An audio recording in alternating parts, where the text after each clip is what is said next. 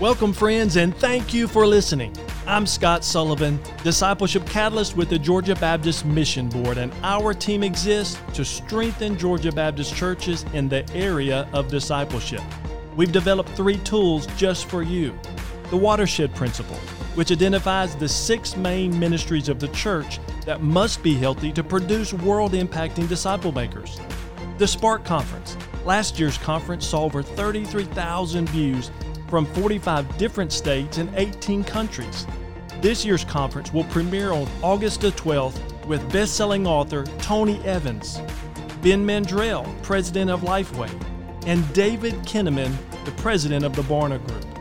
We also have learning communities that are set up throughout Georgia, which exist to help you finish the task of leading your family in ministry well. You can see our website to find one near you. Also, every Thursday at 3 p.m., you can catch this broadcast through Facebook, Instagram, or multiple podcast platforms.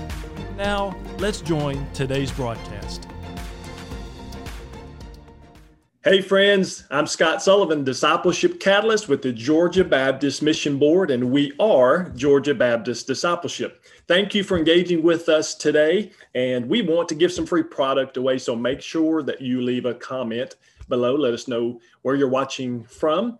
Also, if you find this beneficial, we really hope that you'll share this to your personal page or to a group page where you other disciple makers may be, because we want to maximize impact of what we're sharing through the gospel as we make disciple makers across the world. Also, let me say just a word of thank you to those of you who are giving to the cooperative program, because the free product we give to you is not free. It costs us something to get that or to create it, and we're able to give that to you because you give to the cooperative program. So thank you so much for doing that. Now we're talking about the greatest church principle that I've ever learned. I call it the Watershed Principle, and we must talk about these streams here. What we've done is identified the 6 streams in the church life that need to be healthy for the church to be healthy. Now, those 6 streams in the Watershed Principle are balance, reach, teach, serve, multiply, and lead. Today, we're talking about the 3rd one, which is teach. And we are moving people from information to transformation. This is that 3rd layer. Now, the goal of teaching, friends, listen, it's not just receiving information, but experience and transformation. So the goal is in our life that we're not just trying to give people a cerebral knowledge, which is good, by the way, because we want them to hear, to interact with their mind as they're reading the Word of God. And we trust that when we read God's Word, Isaiah 55, that it's not going to return void to us. So don't hear me say that it's not good to read the Word of God, because we believe that reading and marinating on God's Word is a critical part of your daily spiritual diet. Now, in my lifetime, connection has become a buzzword. We've got connect groups, we have connect classes, we want people to connect in the church. Listen, the church I came from, our new member class was called the Connection Class. So I get it, I understand that. But the problem is that many of us have made connection the end game rather than the starting line. You see, connection may be the first stone on the pathway to spiritual maturity, but it's not the point of discipleship. Christ-likeness is the point of discipleship. We want people to live like, to look like, to speak like, to walk like Jesus, not just connect. So if we're trying to get them into your Sunday school class or your life group or your small group or your D group, and we get them in there, and then when they connect, we say that's the win. That can be a win, but it's not the win. Moving them towards Christ-likeness is the win. Now, I want you to consider several things as we work through this stream. And first, understand that we have crippled too many new believers by leaving them to feed themselves once they become a believer. Now, listen, we wouldn't do that in our family with our kids, our newborn, and just kind of leave them to feed themselves, to find their way through this world. Why are we doing that in the church? When people come to know Jesus as Savior, we've got to figure out a mechanism, a pathway, a strategy to connect them with a more mature believer to help them to learn the ways of God, the spiritual disciplines of being in the Word, to be a person of prayer. All of the things that we would want them to learn, it does not come naturally. We have to have some strategic way to get them engaged there. Now, when we are teaching these new believers the Word of God, I want to encourage you to use something here. I call it the meat of the gospel, teaching the meat of the gospel. This is something that I teach when I speak at the seminary in our CE classes, and it stands for this. The M stands for motivation, then it's examination, application, and takeaway. Now, for many of you who grew up in the typical Baptist church like I did, will remember motivation, examination, and application, because that's not new.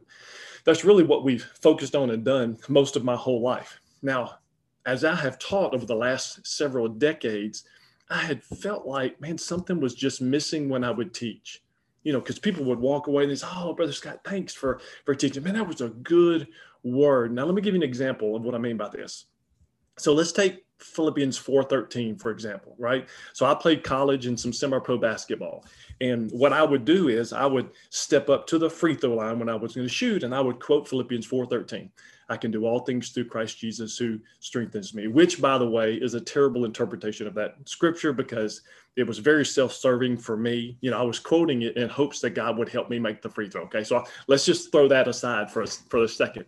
But I would use it, and it was my application. So let's say I'm teaching a group of teenagers, and we're working through this passage, and I would talk about how I would do that, and how I would, and maybe in motivation when they walk in the class that morning, I'd have a basketball. So the team I play for in semi-pro ball was called Spirit Express. And we had a guy on there from the Globetrotters. We had a guy from Ole Miss that was playing with us. I mean, we had great players from all over the nation, all over the world playing with us. And they all signed this basketball. So I'd set it on the table. And they'd come in and they'd be listening. I'd be telling them stories, how I dunked on a guy and talked about his mama. And, well, maybe I shouldn't have said that. But I would tell them these stories, man, and they're just excited about, "Oh, man, Brother Scott did this." Well, listen, that would be motivating for them. And then we get into Philippians 4:13, where we would examine the scripture and we talk about what the author meant when he wrote it, because it can't mean something different than what the original author wrote. And then you get to the application. And I would tell them how when I would step to the free throw line, I never missed a free throw. On the back half of a basketball game, in the most critical points, when I would shoot a technical foul shot or in overtime, I never missed a free throw during those times. And I was over a 90% free throw shooter. And the biggest difference in high school, I shot like 67%. And in college, I shot over 90%. And the biggest difference is when I began to quote that verse and just trust the Lord with the outcome there. Listen, they may go home and tell their parents, "Oh, you wouldn't believe the story. Pastor Scott, told us, and he would dunk on a guy, and here's a verse he would share," right? Here's the problem. That's my application of that verse. And they're excited about my application of that verse. And I began to think over a period of time, man, what's your takeaway? Based on what we've studied today in the Word of God, what is your takeaway? What is something you're going to do today that's going to make a difference in your life based on what you read, what you studied in God's Word today? See, friends, so let me just encourage you. This idea of teach, it's more than just teaching on Sunday. It's more than just teaching for information. It's teaching for transformation. And this meat method can help you teach what I call next level. Well, where it'll help you get that into your students' mind and their heart, but it will also give you something when they talk about their takeaway, when they leave your class, it gives you something to follow up the next week of something they said they were going to do during the week. And, but it's also a second level engagement with your student that's your group member there. Now, when we talk about transformation as an end goal, understand this as well, that people don't care how much you know until they know how much you care. You probably have heard that before. It's not a new phrase, but this speaks to the relational environment with which we have to teach. I've said it many times, we cannot just teach a lesson on Sunday and not do life with people during the week. You know what my favorite time in seminary was? Man, the classes were great. I remember listening to Alan Jackson, who's now the pastor over at Dunwoody. I remember hearing him teach when I was first in seminary, going through master's work, and I was just enthralled. I was hearing things that were so new and they were so fresh, and my heart was just on fire for the Lord. But as good as that wasn't my best part. The best part of seminary for me were the Waffle House visits with Alan Jackson, Randy Stone, Jody Dean, when I would begin to unpack with them at 6:30 in the morning before class of things they said. But it also, I'd be able to share struggles that I was having. Now listen closely. This relational engagement with those seminary professors allowed me to trust who they were, which impacted my ability to accept what they taught. And it's the same thing for you in your context, in your church. You need that relational engagement so that people will trust more who you are. And that will help to impact their ability to accept what you are teaching.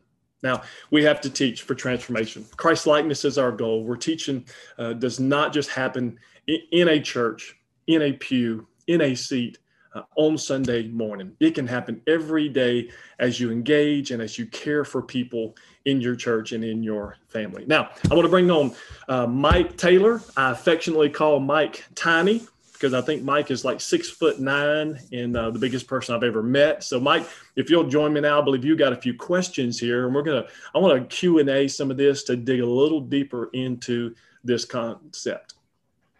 Hey, Scott, good to be with you today. I just, if you guys are making comments today online, think about some, maybe you guys want to just do a little one-on-one with Scott, and maybe we could just get a little one-on-one tournament going, and we'll just see how far Scott gets to go with that. But, you just mentioned something, Scott, right there at the end, and you just caught my ear. And that was the fact that you got to teach past the building. You got to teach past the room on Sunday or Thursday night or wherever you might be doing your group. We'll get into some tangible ways that can really happen for the teacher. Mike, so think about this. Deuteronomy 6, okay, which has the Shema in it, right, which is the most important Hebrew text for the Jewish people. And it says in Deuteronomy 6, love the Lord your God with all your heart and your soul, with all your strength. And these words that I'm giving you today are to be on your heart. Repeat them to your children. Talk about them. When you sit at your house and when you walk along the road and when you lie down and when you get up. Bind them as a sign on your hand. Let them symbol on your forehead and put them on the doorposts of your house and on your city gates. And when I read that, I think it's clear that even in the Old Testament, they didn't just teach in the synagogue. There wasn't a singular place where they taught what they believed to be God's word and tried to impact their mind and their heart. They were teaching it everywhere. It was who they were. It infiltrated every aspect of their life. Now, in our context, man, I've been hearing some things around where people are doing this. Now, let me just be clear, Mike. Man, I'm not saying that we shouldn't teach on Sunday morning. I think if you've got that church that has a worship service and you've got Bible study on Sunday morning, praise the Lord for that. Matter of fact, we joined a church that has that. So my family does that every Sunday. I'm a fan of that, okay? What I'm saying is it doesn't have to just be on Sunday morning. There's one church that has all their teenagers go to Popeyes on Tuesday morning at 6:45, and for 30 minutes, they get a biscuit and they get a drink where the church has worked something out with the ownership, and they do Bible study on Tuesday morning. Well, that youth pastor has increased relational engagement 1,000%. And now his Wednesday night engagement is bigger and broader because of what he's doing on Tuesday morning. Here's another example. Talked to one church that they were so frustrated with the tournament ball. And Mike, you know this in our churches, man, when you hit that spring through end of July, we pretty much lose some of our families that are playing, say, tournament baseball or whatever. Well, he just, and I kind of agree with him. He said, you know what, instead of fighting that like we have for decades, we just decided, instead of fighting it, why don't we equip those guys who've already made a decision they're not going to come to our church building on a Sunday, they're going to be in this tournament. Why not equip those players to do a Bible study with the team and give the gospel every Sunday morning before they go to that tournament? And I was like, what an incredible concept.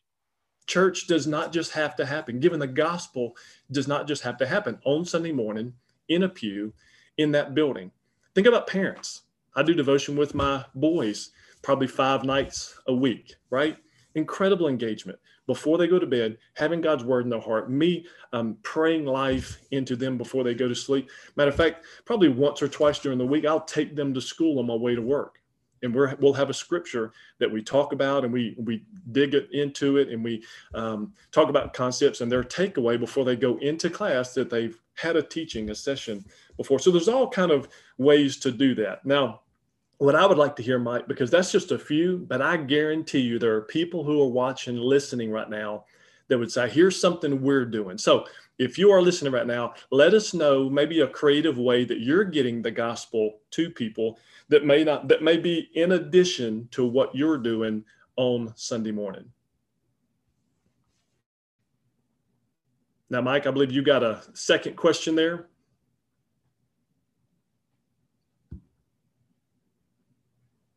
You're muted, bub. Okay.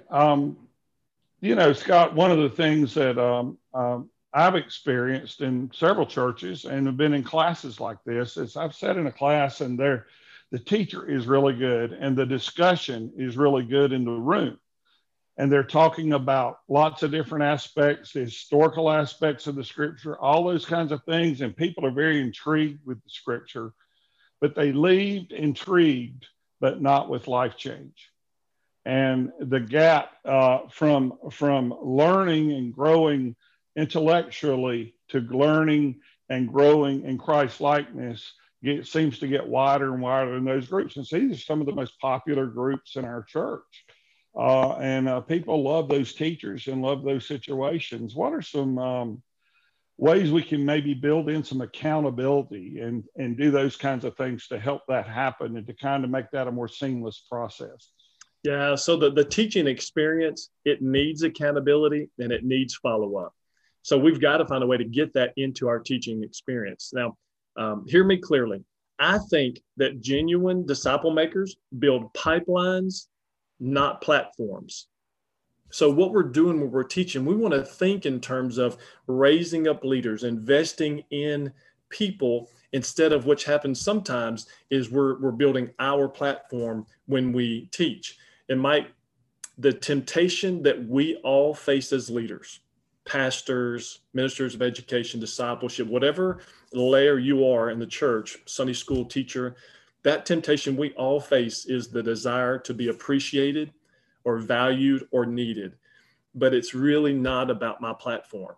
It's not about my name and people saying, man, Scott really taught a great lesson today. And it's so encouraging when they say that. But it's really about Jesus. It's really about raising up disciples to become disciple makers and pointing them towards Jesus to act like him, to talk like him, to live like him, and then replicate that experience. And that's why when I shared earlier about the meat of the gospel, that motivation, examination, application, and the takeaway, that's why when I shared about that, that's a relational teaching method. It's not just giving them the gospel.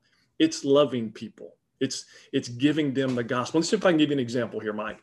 There's a lady in my church. I taught one Sunday, and she came to me and she said, Scott, I just got to tell you, I hadn't hardly slept since you taught that lesson and you made that comment that we all need a 2 a.m. friend.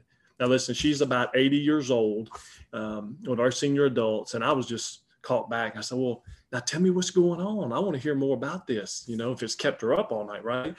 Well, she said, listen, when you talked about that 2 a.m. friend and how the best teaching involves doing life together, that's more than just on Sunday morning. She said, I just hadn't been able to sleep. She said, in my class, I've been in there 35 years. And she said, Brother Scott, I'm not kidding you when I tell you we got the best teachers on the planet. Like the best Bible teachers you've ever heard. And every Sunday when we leave, we look each other in the eye, we hug that neck, and we say, honey, if you need me, you call me this week. And I'll never forget what she said. She said, in 35 years, Brother Scott, no one's ever called. We teach a lesson on Sunday morning. We love each other, but we don't talk and we don't interact during the week. And she said, that's going to change in my life group starting this Sunday. Man, I'm just telling you, my heart exploded.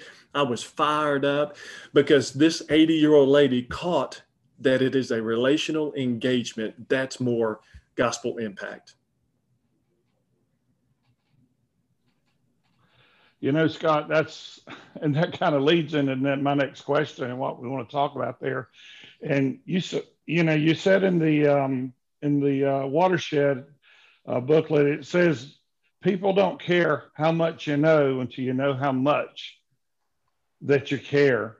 What are you talking about there? I think that lady kind of gave you that impression of she realized what it meant to care. So could you expound on that a little bit? It is, Mike. It's so important. Listen, the larger we grow, the smaller we must become. I've said that for decades. In your church, sometimes our goal is to grow a really large church. And I would even say, if you're making disciples, I think a natural process or fruit that can come from making disciples is that your church may grow numerically. Okay, that's a natural consequence of it. When it does, the larger it gets, the smaller it's got to get. These care groups, Mike, and I want you to say something just a second about maybe help us understand what these care groups are. But the care groups or these ministry teams. So let's say you've got a class, life group, Sunday school class, or whatever, and it's, you've got 10, 12, 15. I'm not against the groups that have 15 to 20 or 25 in there. But the larger you get, you've got to find a way to break those bigger groups into smaller groups so that you can care for one another. Because if you don't, Mike, this, if we don't have that relational engagement in those smaller groups, people are going to fall through the cracks. They're not going to be cared for. And when life falls apart, that's when they fade away. So, Mike, help us out. Give us maybe a definition or a purpose of what these care groups, how that can help in those Sunday school classes. Yes, Scott, I think just a couple of things there about care groups. One thing is just the knowledge of knowing the needs. I read somewhere a few years back about the fact that a teacher or any individual can only know so many people intimately in their lives. And we're not a teacher that's got like 12, 15, 30 people, however many, can't know everything about all those people. So that's why you have a smaller group, and that smaller group is so that they can check on each other and love on each other and have that knowledge so we can actually do this kind of ministry with folks along the way and help the teacher to know and help the pastor to know what those needs might be. They're the closest ones doing ministry in the church. And it looks differently, I think, for a senior adult class or an older ladies class. Maybe they just check on each other all the time. It's almost a natural part of how they function anyway. But a younger adult class, it may be that they're texting and that they're checking on each other with a text every day, just saying, how's it going today? Praying for you today. How'd that visit to the doctor go today? And they're checking on each other and, just all through the week and ministering to one another that way. So just however it looks for that particular age group and how that works can be different. But the important thing is that we're doing it and that we have the knowledge and we're doing the ministry. And really, Mike, let's close out with this thought. It's you got to care for the group.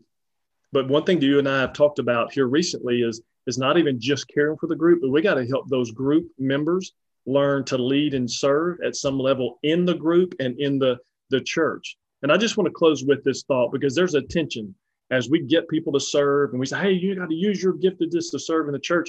Sometimes we can brand that so heavily that you have a new group and it's got 10 people in it, and then maybe 6 of them leave and you're left with a group that was just devastated.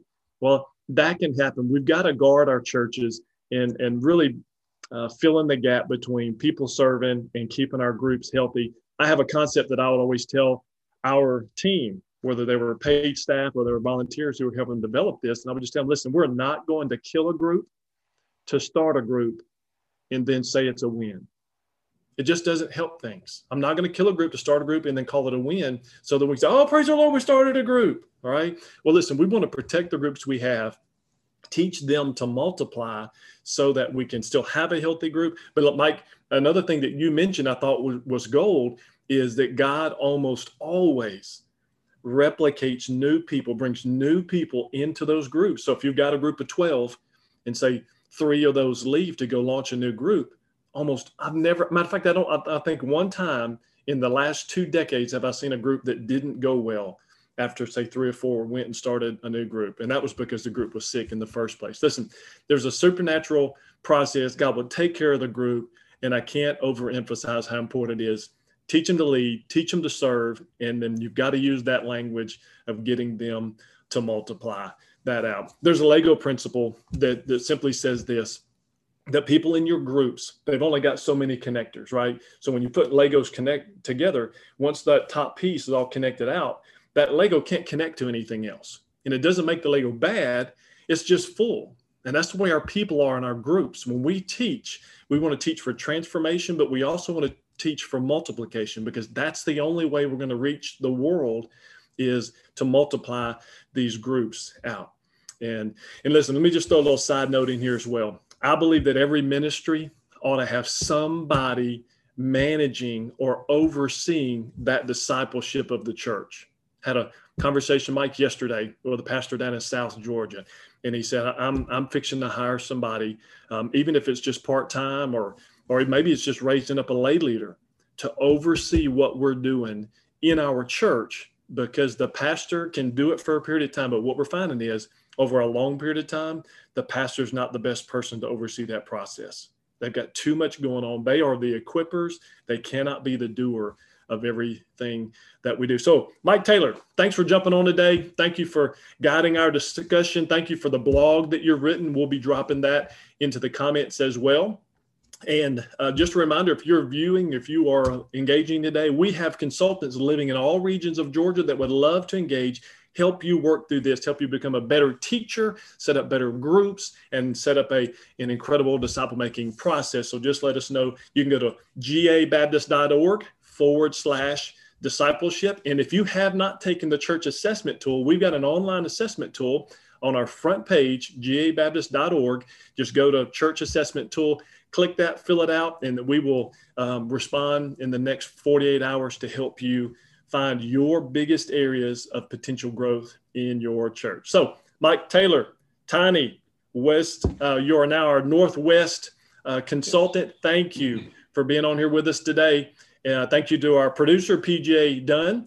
And if you are engaging with us, make sure to leave a comment, because we are giving free swag away and we want your name to be entered into that. And friends, thank you for engaging with us. And my prayer for you is that you will reinvest the gospel seed that was shared with you as we all make world impacting disciple makers.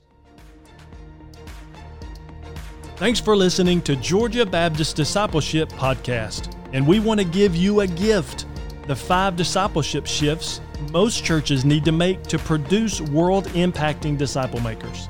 You can get this by going to ministryboom.com/5discipleshipshifts.com. That's ministryboom.com/5discipleshipshifts.com. This 5-page PDF is a discipleship alignment checklist that may surprise you. It will help you learn why programs are killing your discipleship, the number 1 default worker strategy that keeps churches from empowering their ministries. Learn the OGV factor and how it can revolutionize discipleship, attendance, and evangelism in your church. Again, go to ministryboom.com/5discipleshipshifts.com. The Georgia Baptist Mission Board is able to provide resources like this because of gifts from Georgia Baptist to the Cooperative Program. For more information on this broadcast and a customized discipleship plan for your church, visit gabaptist.org/discipleship. And by the way, if you found this content helpful, we sure hope you'll share it with a friend. And thanks so much for partnering with us to make world impacting disciple makers.